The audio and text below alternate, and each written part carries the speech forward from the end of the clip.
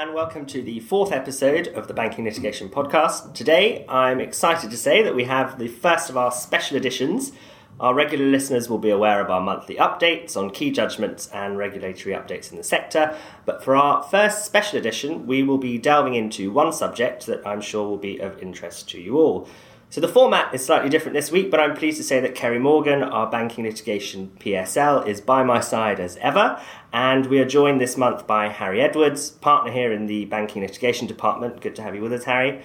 And today we're going to be focusing on LIBOR discontinuation. Obviously a hot topic as we move towards a brave new world from 2021, where LIBOR as we know it will no longer be with us. And here at the firm, more generally, we've been looking at this issue from a broad perspective, and I know that our colleagues have been working at it from a transactional context and its impact on contractual documents in different sectors and possible amendments there. But as I'm joined by two litigators today, we will be focusing on the litigation aspects of LIBOR discontinuation. And Harry and Kerry are our resident experts on the topic, and I know you've both published a number of articles on the subject, be that in one of our e-bulletins and your articles in Gibler and Thomson Reuters, which I'm sure some listeners may have seen. So, as you two are in the know, I'm going to hand over and say, what have you got for us on this? Who's going to start us off? I am actually, David, thanks. So, all the indications are that LIBOR will end in 2021. And this raises a number of issues which the regulators are particularly concerned about. In fact, they've been publishing a number of speeches and have recently sent out a Dear CEO letter to banks in order to make sure that they are getting their house in order as to how to deal with the consequences of LIBOR no longer being published from 2021. That raises obviously a couple of key questions, the first of which is what to replace it with. And the markets are still developing the replacement choice. But in this market in particular, so the London or UK market, the likely replacement is something called SONIA, which is the Sterling Overnight Interbank Average Rate. Now, that has a particular importance from the perspective of what that means when you replace LIBOR with SONIA. A straight-for-straight swap wouldn't really work. For this reason, SONIA is, as its name suggests, an overnight rate rather than LIBOR, which is very much a term rate. And the result of that is that inherently SONIA will be a lower reference rate than LIBOR would be. The consequence of that is if you were simply to swap one for the other, there would be a possibly significant value transfer for one party or the other as a result of that lower rate. And that is going to cause particular difficulties, we think, given the sheer scale of the contracts which are linked to LIBOR presently. Right. And just sort of handing over then, Kerry, what have you got for us on this? Well, so I think really picking up on Harry's endpoint there, the value transfer and the problems that's going to cause is going to lead to fairly inevitable litigation risks. And we're going to focus today on the legacy contracts that are in place rather than going into various amended form and new contracts because of time constraints, and really just to focus on those key issues that will certainly arise under pre-existing documentation. So all those legacy contracts, they have in them, in every market, a fallback of some kind in which will come into play if LIBOR is not available. The problem with those fallbacks is, of course, that they were all intended to operate in the event of a temporary unavailability of LIBOR. Just say on one day the LIBOR screen rate was not possible to obtain, and so with those types of fallbacks coming into play, our problem is that some of them just won't work in an environment where LIBOR is discontinued permanently. So take, for example, one such fallback, which is the interpolated rate. So where LIBOR of one tenor is not available, you could replace it with another. If LIBOR discontinues in its entirety, then that is just simply not going to work because there's nothing to come in the place of the one that's missing. There are some that will potentially work. So, for example, the historic screen rate is one type of fallback, which appears in a number of different markets. That would mean that the LIBOR that was available on a Thursday, where LIBOR just continues on the Friday, the Thursday rate would continue, but that would be forever, therefore converting a floating rate to an effective fixed rate, which is possible, but obviously would have inherent problems. The consequence is that there's likely to be winners and losers if any of these fallbacks come into play, and where you've got that kind of scenario, litigation is almost inevitable. So today we're going to run through the different types of potential claim that could be brought in those circumstances. So one of the most obvious ways in which litigation might arise, largely as a result of the winner-loser type scenario that Kerry's just talked about, is using the tools of contractual interpretation, or perhaps implied terms, to seek to avoid the consequences of the fallbacks within the contracts applying, and instead introduce an alternative, whether it's SONIA or SONIA with some kind of adjustment to reflect the value transfer that I described. The challenge I think that this is going to raise is that the traditional tools of contractual interpretation and implied terms don't naturally come to the assistance of anyone in the context of these types of contracts. So take the loan market, for example. We've looked at quite carefully the LMA standard documentation and have looked at the various fallbacks that appear under that. In order to say that as a matter of contractual construction, that instead of LIBOR, the court should be invited to read in, say, SONIA or some other replacement rate, the test of contractual interpretation is going to be a hindrance to that, I think. The test, as you'll all know, is whether a reasonable bystander would have understood the words in the contract to have meant what the parties are seeking it to mean. And I think that's particularly challenging in this instance because, as we've described briefly, these replacement rates are still developing. They have not even yet properly been concretely described or set by the market. And in those circumstances, a party seeking to say that at the time of entry into the contract, the reasonable bystander would have understood references to LIBOR to be references to that replacement rate seems very challenging indeed. If anything, seeking to say that the court should imply terms into the contract that every reference to LIBOR should be referred to as LIBOR or any replacement that is determined by the market in which it operates is also going to be challenging. The courts have been very clear that implied terms need to be carefully governed, and there is a various multi-step test that needs to be met in order for implied terms to come into the contract.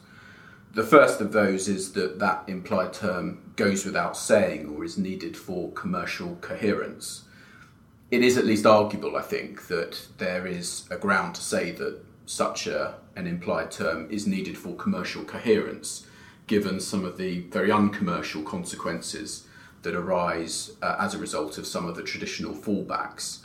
For example, the one that Kerry mentioned about the last available LIBOR essentially fixing the rate for perpetuity. That's an obvious example. So I can see parties potentially being able to make some ground with the commercial coherence argument. But the problem is that the next two stages are going to be very difficult. So the first of those is that the implied term must be clear and certain. And for similar reasons, as I've described in relation to contractual interpretation, I think that's going to be challenging in circumstances where there is no currently settled replacement rate. But then finally, the implied term must not contradict express terms in the contract. And I think in circumstances where you've got one or more fallbacks embedded into the contract, seemingly precisely for the situation of LIBOR not being available, at least for a given day, if not forever, then there is real difficulty in implying terms that would contradict one of those fallbacks. So I guess the question then is, where does that leave you if you don't have claims available based on construction or contractual construction or implied terms? So we've had to think about some other types of claims that might be available, and probably the best market to really expose what types of claims are available is the derivatives market, for reasons which will become obvious as I continue to speak. Now, the derivatives market, of course, is pretty much all OTC derivatives contracts are governed by the ISDA Master Agreement, and in some respects that should make things a bit easier for legacy documentation, because they're all standard form, they're bilateral in nature, you can identify your counterparty, and there is a mechanism to enable amendment of historic contracts by signing up to a protocol. But as I'm informed by Nick May, one of our partners who's the expert on derivatives, apparently about 20 or 25 entities have signed up to that protocol so far, which is a tiny fraction of what is a multi-trillion-dollar market, and exemplifies the fact that the protocol really just isn't being invoked, and so there's going to be a significant number of legacy contracts which are not amended, so it doesn't provide a complete answer. And the problem with the derivatives market is that under the ISDA Master Agreement, there is only one fallback, and that is what's known as the dealer poll method, which essentially involves a calculation agent going to a number of banks to obtain reference rates and then doing an arithmetic mean of those rates. And the problem is that if we're in a world post-2021 where banks aren't compelled to submit rates, then they may be unwilling or unable to provide such rates, and that means that the fallback under the contract just won't work. So it means that there are a number of different types of claims in that market, which I can highlight for you now.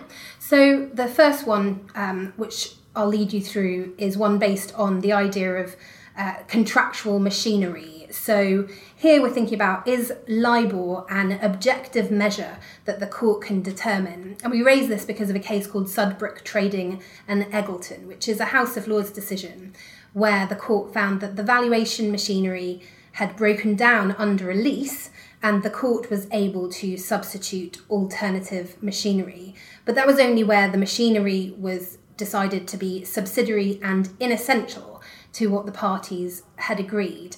So whether or not this type of argument can be made in a LIBOR context is probably going to be very market specific and product dependent. And I think within the derivatives market, for example, if you think about the idea of an interest rate swap, which has fixed versus LIBOR payment legs, it might be difficult to say that LIBOR is subsidiary or inessential.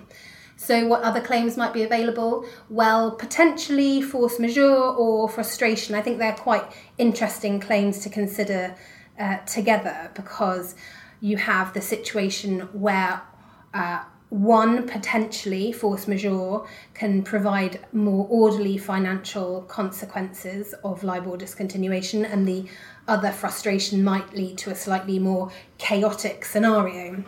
So just briefly on force majeure, it's an interesting one in the derivatives market because under the two versions of the ISDA Master Agreement, 1992 doesn't have a force majeure clause, whereas 2002 ISDA does. And under 2002 ISDA, where there's a force majeure event, that's a termination event, it will end the trades and provide for the mechanism for closeout payment to be made. And so that's our slightly more orderly financial consequences scenario. Frustration, on the other hand, say we're under the 1992 ISDA, so there's no force majeure clause, and you have LIBOR discontinuation, then could that amount to a frustrating event and therefore the parties be discharged from their future obligations on the basis that the whole root and purpose of the contract is to pay interest? And then under frustration, there would be no mechanism for a closeout payment to be made, hence the slightly more chaotic scenario. Now I say slightly because, of course, even if it's considered to be a force majeure event under the 2002 ISDA, And even that is, reading and interpreting that clause, that force majeure clause, in such a way as to say that LIBOR discontinuation amounts to a force majeure event. But assuming that it would, even then there would need to be significant replacement hedges put in place, and even with the calculation of the closeout payment, we've seen from the financial crisis and the collapse of Lehman Brothers, still 10 years later, there are cases going through the court trying to determine whether or not the closeout payment was calculated correctly. So that is not going to be the solution to all problems to enable an orderly transition. I'm starting to get an idea of the scale and the breadth of this. So thanks, that's a sort of high-level look at the contractual claims. What about any investor claims coming about from sort of changes of products? What sort of might that throw up? Yeah, there are some fairly obvious claims that might arise as a result of the nature of the product changing. So take the classic example that we've referred to a couple of times now of a floating rate LIBOR-linked bond shifting to a fixed rate bond as a result of the fallback mechanism applying and reverting to the last published LIBOR rate when LIBOR discontinues. That will have, I'm quite sure, quite significant consequences for the holders of those bonds. It's quite possible that significant market disruption might arise as a result of a certain portion of the market not being able to continue to hold those bonds and therefore liquidating those into the market and triggering price falls inevitably as a result. So the spectre of potential investor claims arises very obviously here. One type of claim that might be brought is a issuer liability type claim. So either a Misrepresentation Act 1967 claim or potentially under Section 90 of FSMA, which if a prospectus or listing particulars have been published in relation to a particular bond, gives rise to a cause of action for investors who've suffered a loss as a result of any defect in the documentation. What that defect might be is of course a little bit dependent on what actually happens. But suppose you've got a prospectus which does not refer to the risk of LIBOR changing either as methodology or potentially even discontinuing, whether it's as a risk factor or some other description within the documentation. One can foresee potential claims brought by investors who will say we were missold the product, we were not adequately warned of the potential risks embedded within the product, and that we therefore have a claim under one or other of those causes of action. The other obvious candidate would be a traditional mis-selling claim, so whether that's as a result of a breach of an advisory duty or some other misrepresentation type claim, particularly from the sellers of bonds linked to LIBOR or the intermediaries for those sales. And there's obviously a plethora of cases that have been looking at those types of claims, and this is a potential another form of that type of claim which we may well see arising if investors say that they were missold something because they thought it was going to continue to be linked to LIBOR. Well, that sounds like there's a lot of litigation in store, but is there any prospect of the regulator stepping in and doing something? Well, interesting. So in the absence of a broader fix being introduced, we can readily see the risk of large volumes of litigation caused by legacy documents reverting to a fallback which was just not envisaged to apply in the event of a permanent discontinuation of LIBOR.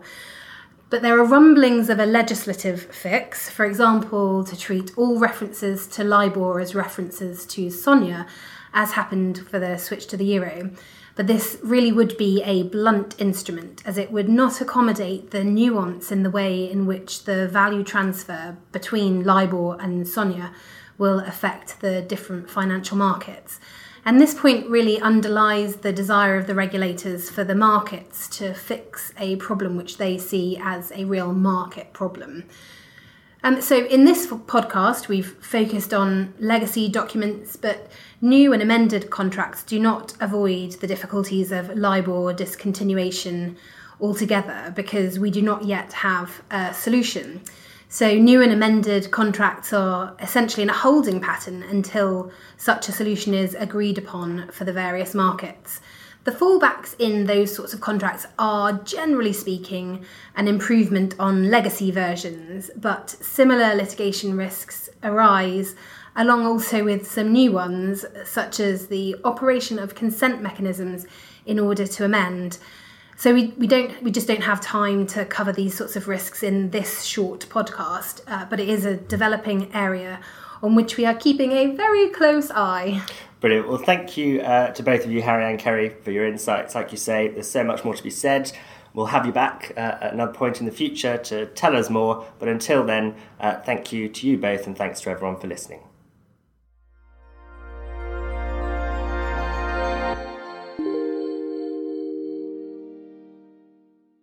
You have been listening to a podcast brought to you by Herbert Smith Freehills. For more episodes, please go to our channel on iTunes or SoundCloud and visit our website herbertsmithfreehills.com for more insights relevant to your business.